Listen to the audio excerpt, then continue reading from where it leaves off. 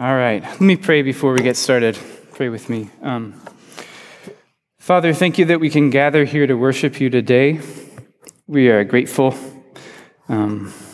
We are particularly grateful that Roe versus Wade has been struck down. We are grateful to you that the blood of many innocent children will be spared from being shed. Thank you, God, for this kindness.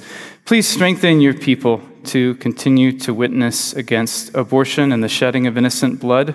And we ask that on the state level, many states would make abortion illegal within their bounds. We pray for Indiana in particular and for Governor Holcomb that he would follow through on his pro-life commitments and that he would outlaw abortion here. And we ask that we would care about these children and their mothers and remember them in prayer, and that you would help your church to stand as a witness. We also lift up to you Pastor Jody Killingsworth today in Bloomington, Indiana, as he's going to be installed later tonight as the new senior pastor of Trinity Reformed Church up there. And we ask that you would give him and his family grace as he accepts this new level of responsibility and pressure. And we pray that it would be a blessing to him and to that church. And we ask again that you would bless Tim Bailey, the former senior pastor, as he steps down and as he and his wife, Mary Lee, start a new stage of their life together. Please bless them and be with them. And now, Father, please be with us. Be with me and my words and give them grace. Be with the ears of everyone who hears. We pray that what I say and what everyone hears will be pleasing in your sight, and that you will be pleased to make it useful to us. Please be with us, Lord. We pray this in Jesus' name. Amen. Morning. So this is the fourth sermon in our self-help summer, as we're calling it. That's some clickbait right there. It's godly self-help from Proverbs. We're going to talk about how to use words. I don't want to shock anyone here, but the book of Proverbs is, in fact, completely made up of words. In fact, the whole Bible is made up of words. It's all words. But let's stick with Proverbs. Proverbs is the father talking with his son, right? That's the frame of the book. What is it that the father hopes, expects will be the result of all these words? What is it he wants to happen? So many words.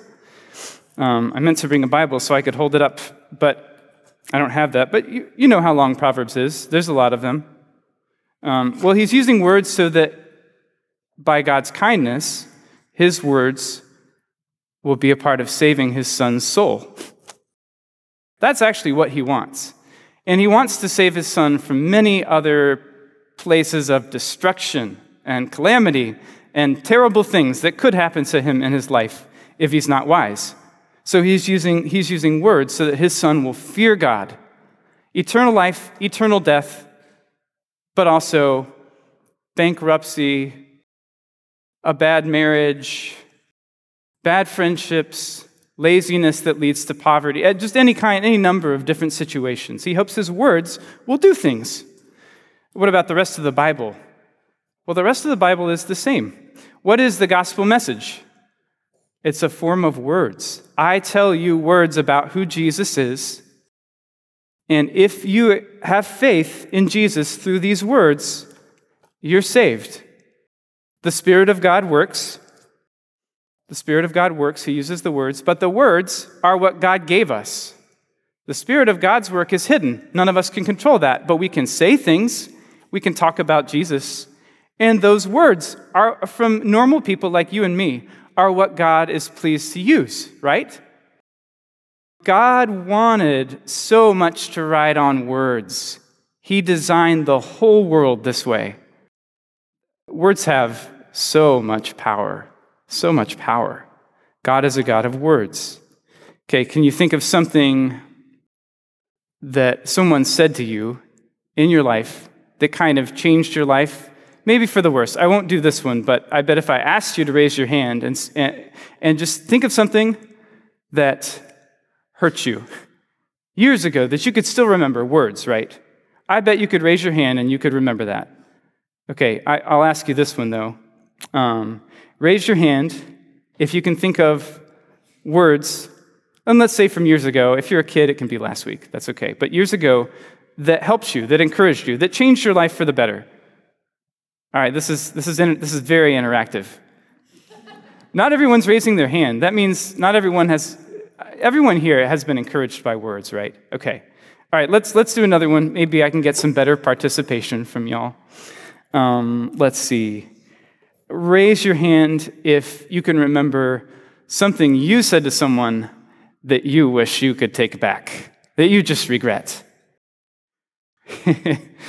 Danny is raising Brenda's hand. Everyone, I don't know what that means. Yeah, okay, that's easy, isn't it? That's easy. Every one of us has things like that. Okay, just one more. Then we're done with this uncomfortable participation. Raise your hand if you can think of something you wish you had said when you had the chance. Okay, this is easy, right? This is easy. So many words that are said and unsaid that we wish we could change. Things that hurt us, but even more things that we wish we could take back. You've heard the saying, you're going to eat your words, right? Oh, that's never going to sell, Bob. And then later on, Bob's like, Dan, it did sell. Bob's your coworker, I guess, and he's like, you have to eat your words now. Well, eating your words is like you were wrong about something. You have to take it back, and you're like, I was wrong. Well, the Bible talks about eating your words, but in kind of a more comprehensive way. It talks about eating the fruit of your words, eating what they produce. So Proverbs 12:14, from the fruit of his mouth a man is satisfied with good, and the work of a man's hand comes back to him. 18:20, from the fruit of a man's mouth his stomach is satisfied. He is satisfied by the yield of his lips. And then what I think of as the kicker, you could call it the theme verse of this sermon, 18:21, death and life are in the power of the tongue, and those who love it will eat its fruits. So death and life, words are powerful. You're going to eat what your words produce. So every day, millions of farmers plant, trillions of seeds. That's probably not the right illions number, because there's more seeds than that. But we'll stick with trillions. They grow a crop of this or that. In Indiana, you see fields of corn and soybeans. Maybe you have some tomatoes in your backyard. Maybe you go to an apple orchard and you realize this tree came from one seed that now produces a crop every year. And we don't think, I don't think, maybe some of you do, too much about how tiny little pieces of debris almost have such a massive effect and determine whether or not we have food or starve, right? Or whether or not we have soy milk, or it's not there. Oh no soy milk. But that's the nature of our world, is that little seeds produce big effects all the time, all around us, and we rely on them. And we're used to that, right? We kind of overlook it. Okay, that's your words. That's your words. Throughout your life, you're going to scatter millions, billions, I don't know about trillions, I didn't actually do the math on this, of your words. You're going to scatter them everywhere. You're going to send some up to God in prayer, or when you curse in your heart, and he sees those words, and those are seeds too. You're going to scatter them on your family, your kids, your wife, your husband, your parents, little seeds, your friends, your neighbors, everywhere. And they're going to grow. They're going to do things. They're going to change things. Sometimes those things take a while to show up. Maybe you've been apologizing to your husband about something, and it's a little while before your apology heals the wounds. It takes a while. Maybe it will take a while for your irritable words to your son every day to produce the fruit of exasperation, alienation, frustration, anger. But that will happen too over time. You can't stop your words from doing things. Words are powerful, and you have them. Death and life is in the power of the tongue. So God wants you to produce life with your words, right? Not death. Life, not death. That's a lot of responsibility when you realize how many words we all say every day. A lot of them without thinking, maybe just reacting. But it's a lot to look forward to if you and I can use our words in a way that is good and that produces life in God's kindness. What if we can do that? Isn't that exciting? Isn't that worth learning how to do? So I want to talk about 3 different things regarding how we use words. One is listen before using words. 2 is use words carefully. And 3 is use words to love people. There's a lot of overlap between these, which you'll see. But let's go. So I hope you're excited. Getting ready to use some words. Change the world, Change the world around you. Change people around you. All right, get ready? You ready? Okay, stop. No, stop. Don't talk. Zip it.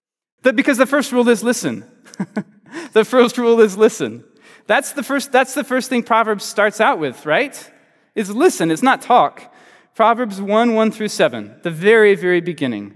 The Proverbs of Solomon, son of David, king of Israel, to know wisdom and instruction, to understand words of insight, to receive instruction in wise dealing, in righteousness, justice, and equity, to give prudence to the simple, knowledge and discretion to the youth.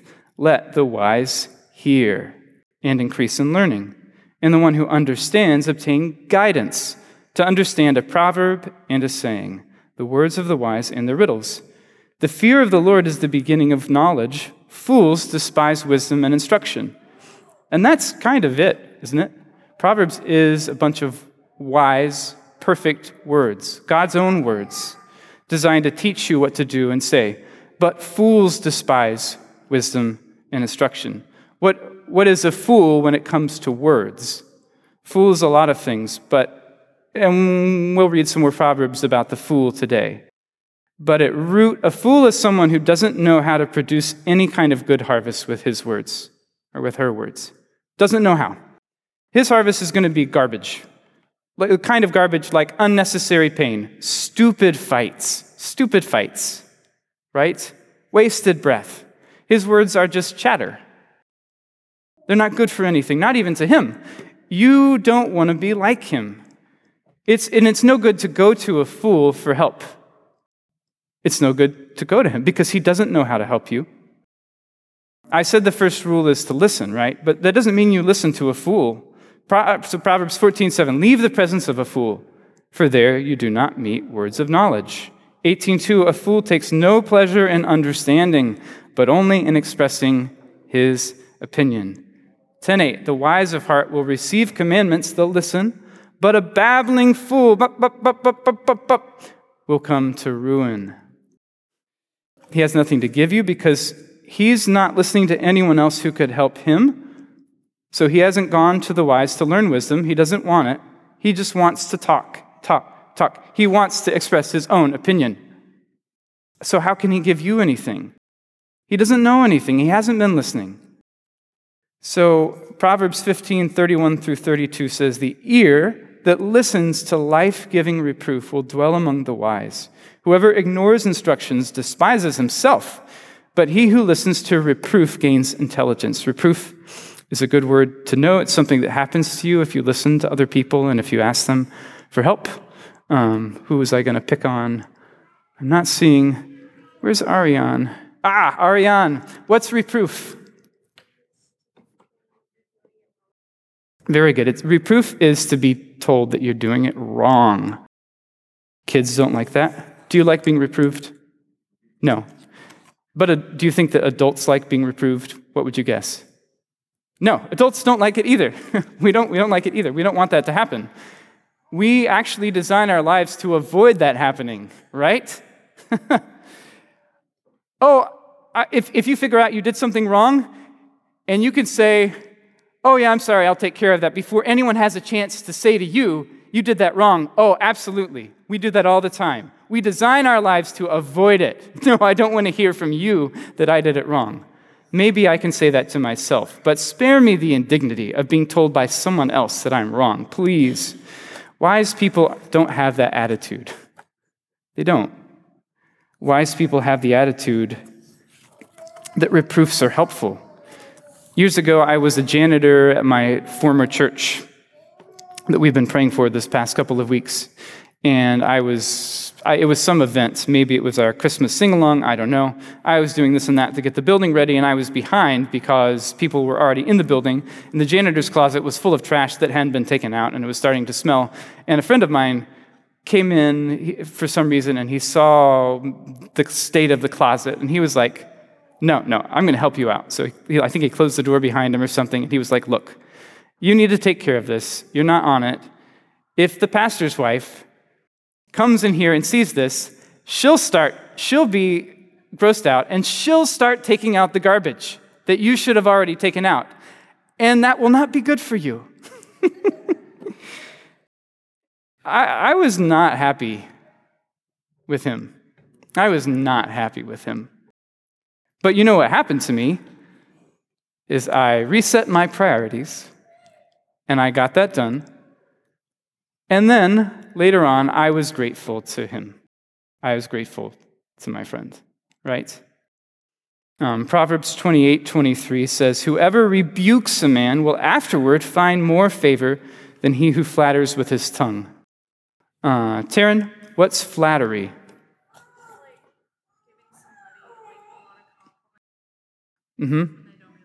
That's good. So she said it's like giving people a lot of compliments that they don't deserve. It's like lying, right? Flattery is about making someone feel good about themselves.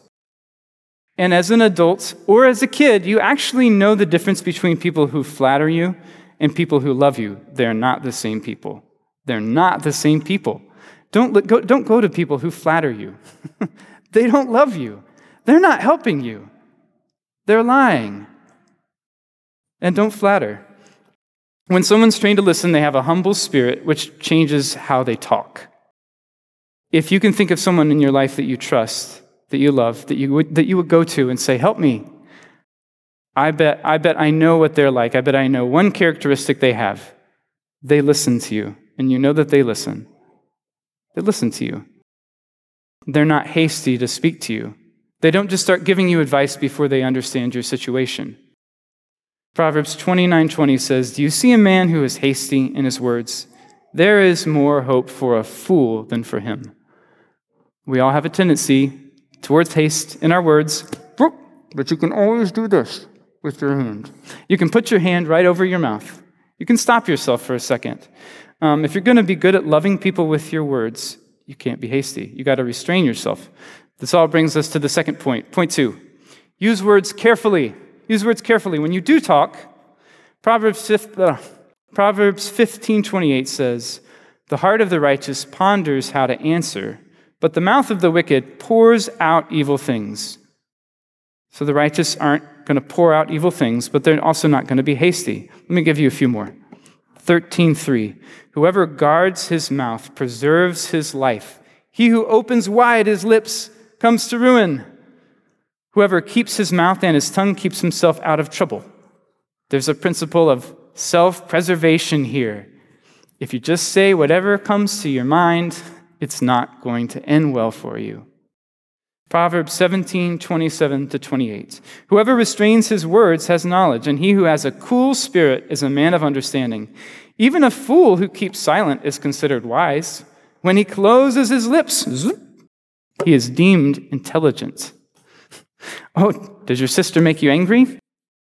What happens if you just open your mouth and say the first thing that comes to your mind?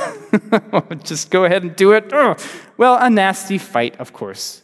Hurt feelings, parental discipline. Adults are the same in our ways. If I just open my mouth and say the first thing that comes to mind when I begin to have a fight with my wife, it's bad. We need to hold ourselves back.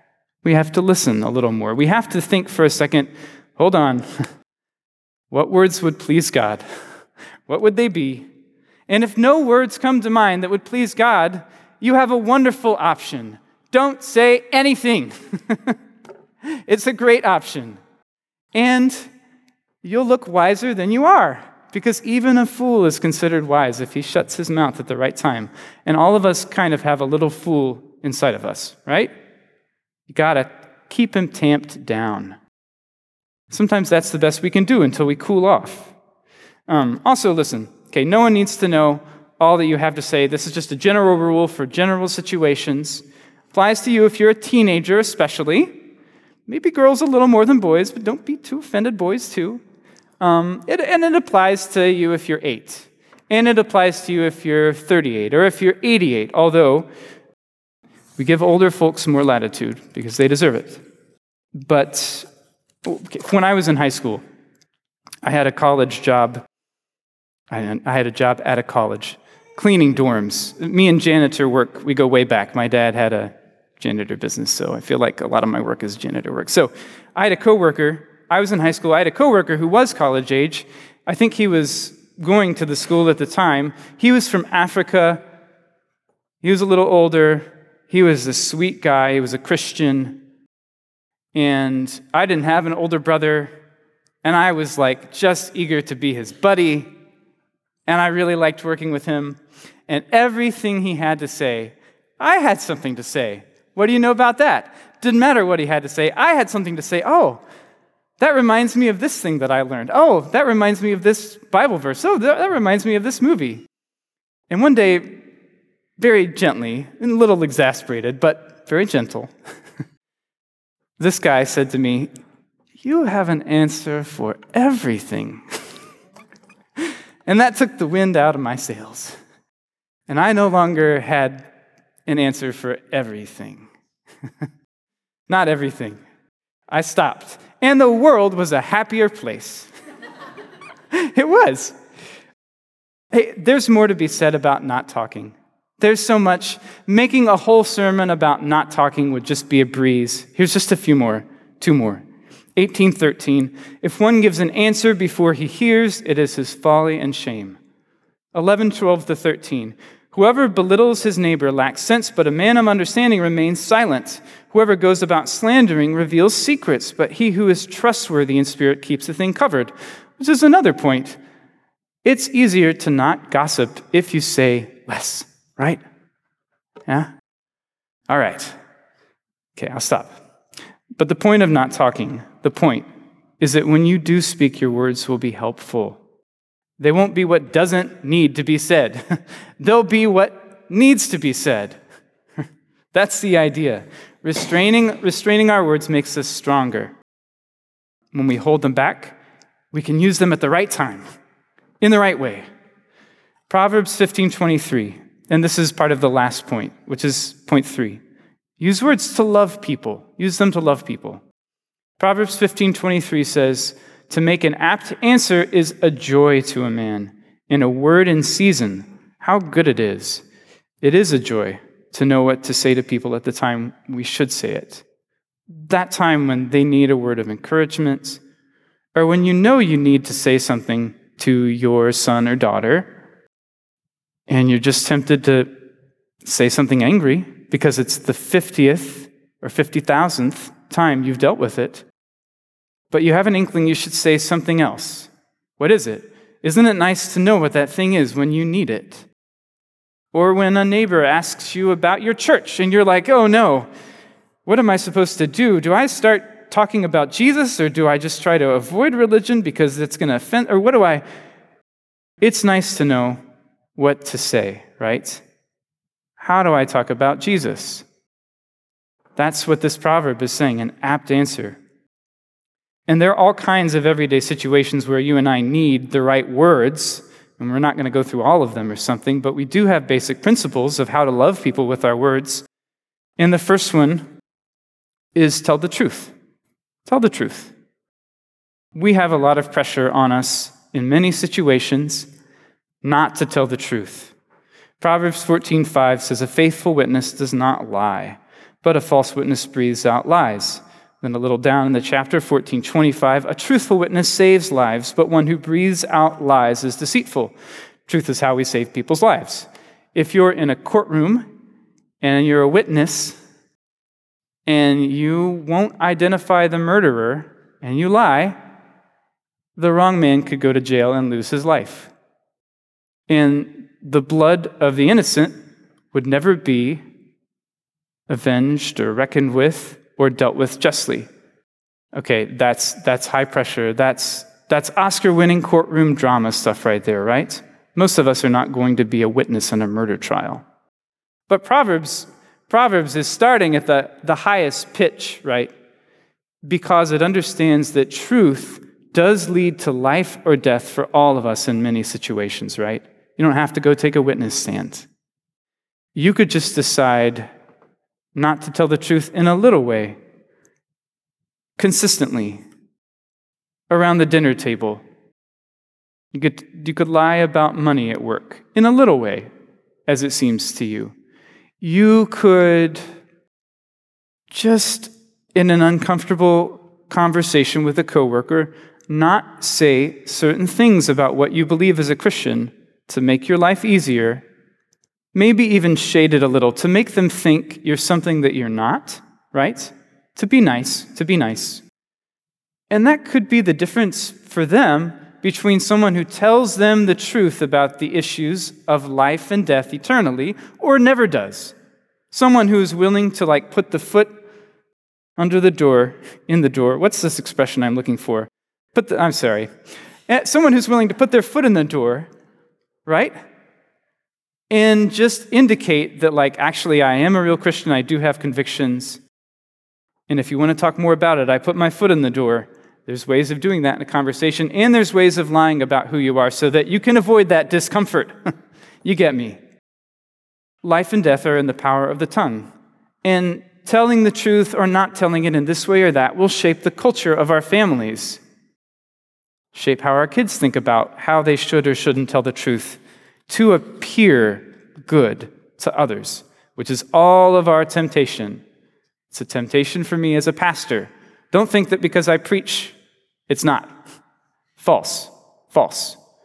Pastors face the same desire, including when they're preaching. Do you think we want to say everything the Bible says when we read it? No. Whoa. Sometimes you read the Bible and you think, whoa. Well, at least I don't have to talk with so-and-so about that. Right? Oh, man. But the truth is what we're made of as Christians. The truth is what God's word is. The truth is who Jesus was. We have to tell the truth. Okay, and first is tell the truth. Second is speak graciously. Speak graciously. The Proverbs have a lot to say about that. Gracious. Gracious is one of those words that I think it goes in my ear and out the other ear. Because what does gracious even mean? Well, it means a lot of things. When you start to look at the Proverbs and try to nail down what are you talking about, it's helpful. It means kind, generous, gentle, patient. It means full of God's grace, kind of acting in the character he has, right? It's not the same thing as being nice. I would say the difference between being nice and being gracious is that niceness is mostly about avoiding conflict, right? Graciousness is more about loving the other person, doing a kindness to them. That might mean they don't walk away thinking you're nice. Hopefully it does, but it might not. It's actually not the same focus, right? Does that make sense? So being gracious in the scriptures is about making your speech more effective so that when you tell the truth, you're not a jerk. It's so that you can be firm while being kind, so that you can stand your ground without, yelling, unless you ought to be yelling. But that's another sermon, maybe. Proverbs 15:1 says, "A soft answer turns away wrath, but a harsh word stirs up anger." That's an easy one, right? You could deal with a conflict one way, you could deal with it another. You could have control of your spirit and talk about a problem with a relatively soft tone, or you could just tell that guy what you really think and see how that goes. Proverbs 15:4, "A gentle tongue is a tree of life, but perverseness in it breaks the spirit." When you and I are hurt by someone else in a fight, what we want is to be perverse. All that means is that you want to get them back. That's perversity.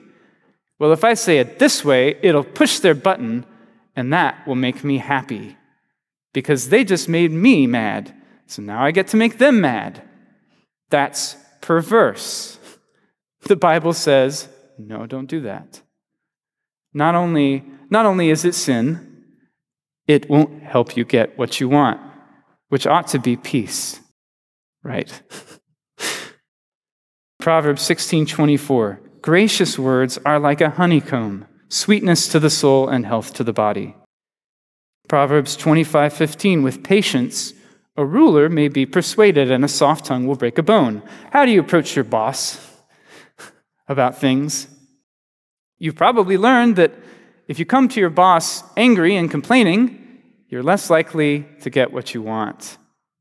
But if you come thinking, I'm playing a long game, I'm going to understate what's going on, I'm going to tell him what's going on as best I can, and I'm going to do it more than once, at the right timing,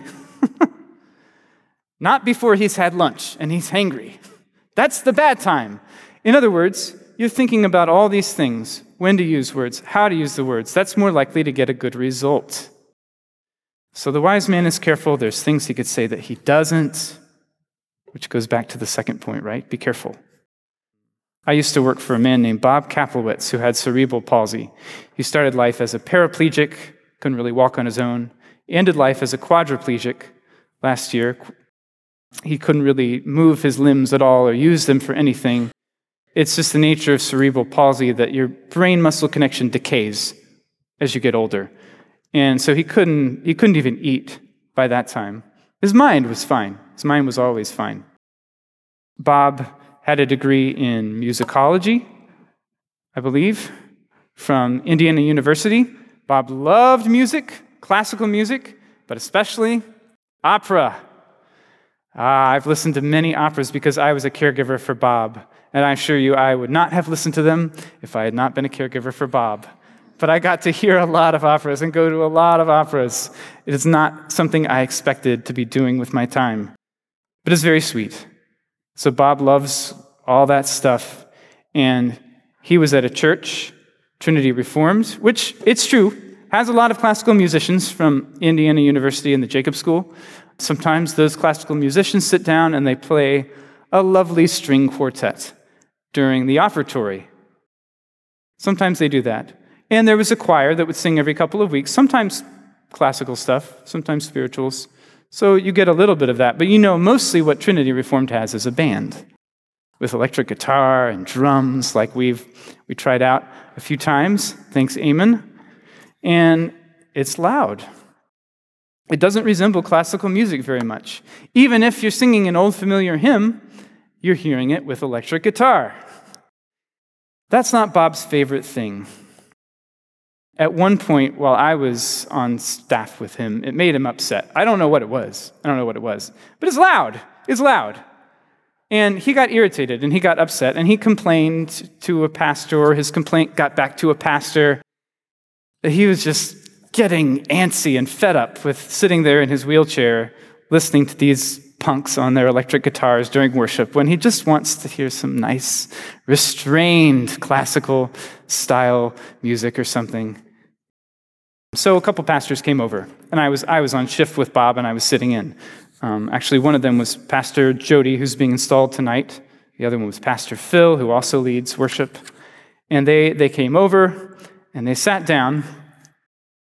I don't know that I can pull every detail of what Jody did, but what he did was he said, hey Bob, I heard that you feel this way about the music and all of that. And then he read from a psalm. And the psalm, I didn't even try to find it, but it was the psalm about how as the saints get old, they're still full of sap, still full of life. It's comparing them to trees. And Jody was saying to Bob, we really want you to give your heart to worship with us because we need you. And I know that you don't like this rock stuff. Bob, I'm a classical musician.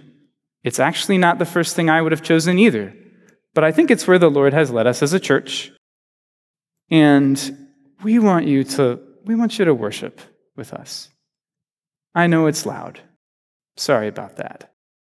Now, I would never have thought to approach that way. I don't know what I would have done. It was a learning experience. It was about the sweetest way you could have dealt with Bob. Bob, we love you. We value you. When you worship, it means a lot. When we see you out there singing in your wheelchair, it makes us stronger, leading worship. It was sweet. I don't remember hearing Bob really complain anymore after that. And I don't think it's because he liked it anymore than he did. But it's because gentle words are persuasive. And Jody wasn't pretending that, well, Bob, yeah, I just want you to think about that. And, maybe maybe we'll start singing more hymns. I don't know, but I just want you to, think. You could see someone doing that, right? Kind of basically lying about the possibility of changing the music, which they would never intend to do, because the music wasn't going to change, actually. You could see someone kind of lying or kind of giving Bob the idea, well, maybe we will. But Bob, just think about this, right? That's not what happened. There was no shading the truth. There was none. But there was love, and there was gentleness. There was a care to make Bob feel loved and valued. And Jody wasn't lying about that either. Having Bob sing in his wheelchair, it actually meant a lot to worship. He wasn't lying. It was valuable. When we're truthful and gracious, God may allow our words to bring healing to people.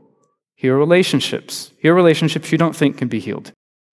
Well, they can't, humanly speaking, but you never know what God will do if you're willing to just follow his plan of using words the way he intends them. Don't lie. Be gracious. All right, last couple of verses for you. Proverbs 13:14. The teaching of the wise is a fountain of life, that one may turn away from the snares of death. Proverbs 10:21. The lips of the righteous feed many, but fools die for lack of sense. Good words are food. So, we're about to go eat together, spend some time together. That's a good time to talk, right? To listen. Who are you feeding? Who are you feeding with your words in your life?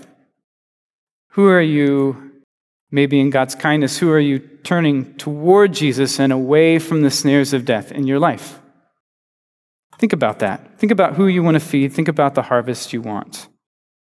And let's use this time we're going to have together to listen to each other.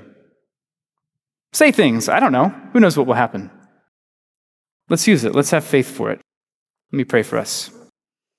Father, you are kind in your words, and you are also truthful. We want to be like you. We want to follow the path of Jesus, who is apologetic about the truth, but who is also gracious, who knew when to be firm, who even knew when to be angry, but who also knew when to speak tenderly to the most unexpected people, the lowest of the low. Father, we want to love with our words. Please train us to have listening ears, careful hearts, and loving words. In Jesus' name, amen.